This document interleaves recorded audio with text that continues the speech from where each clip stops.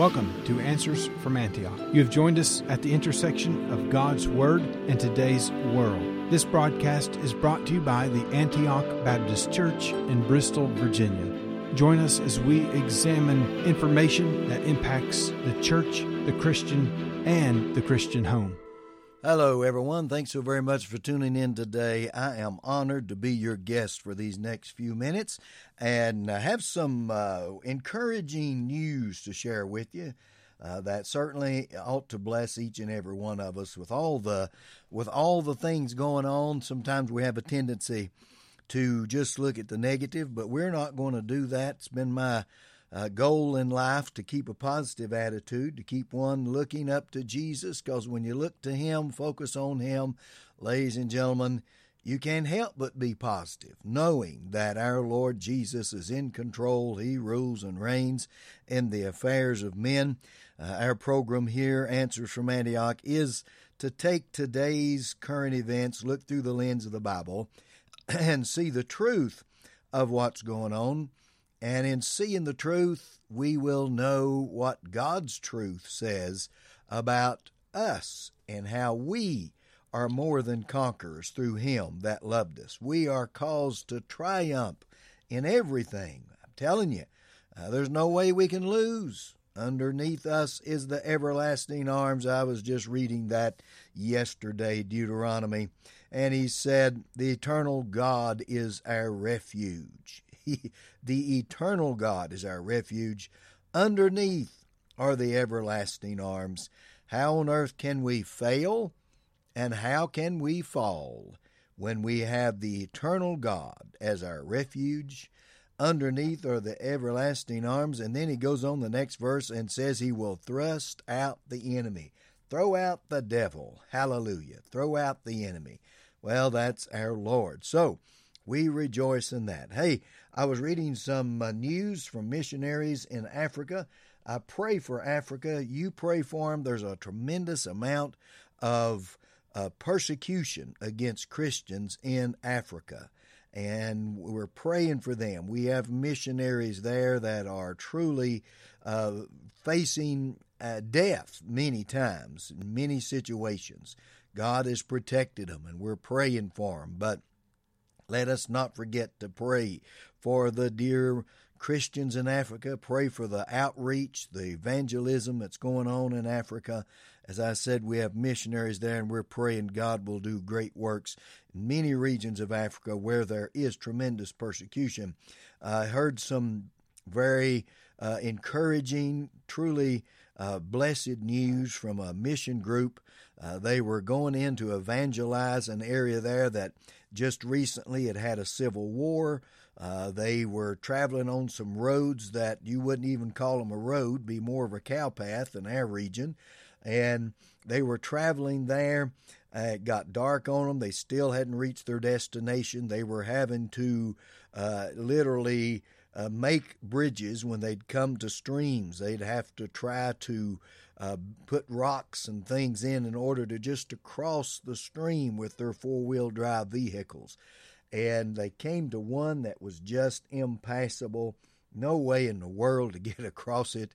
And one of the team members remembered what God did through Jehoshaphat when they went out and started singing praises to God and worshiping, and the Lord fought the battle for them. You remember that wonderful story? Well, these Christians, this evangelistic team, they went there in front of their four-wheel drive vehicles and started singing and praising the Lord, asking God to just glorify Himself through them. And amazingly, this was their testimony, amazingly, they said it was as if there were everlasting arms underneath their four-wheel drive vehicles, that they just easily crossed these streams and these rivers. It was amazing how, to use the very terms of this evangelistic team, they floated across these rivers and got to their destination and had crusades, and hundreds of people were saved. Hallelujah. Glory be to God for that. So in the midst of the battle, we find the everlasting arms of God are underneath us. That's just one story from this team. I'm hearing information from Africa that right in the middle of the persecution, in the middle of the attacks against them, they are watching the miracles of God happen as well. And isn't that fantastic? It just shows you, friend, that we are more than conquerors, that we are caused to triumph in every situation. Don't you forget it. Don't let today's news media and today's information come to you that makes you think that God's not on the throne. He is on the throne. He rules and reigns. He is God.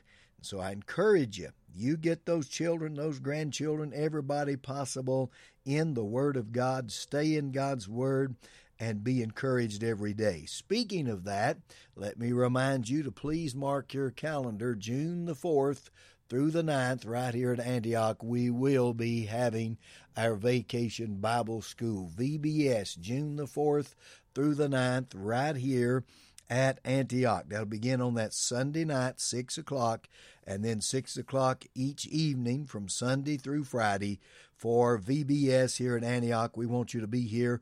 Bring the children, bring the grandchildren, ages 2 to 16, ages 2 to 16 in this year's Vacation Bible School. Definitely, there's never been a time where the family needed the Word of God more than today, where the children needs to memorize it, hide it in their heart, where they need to hear the good news of Jesus Christ.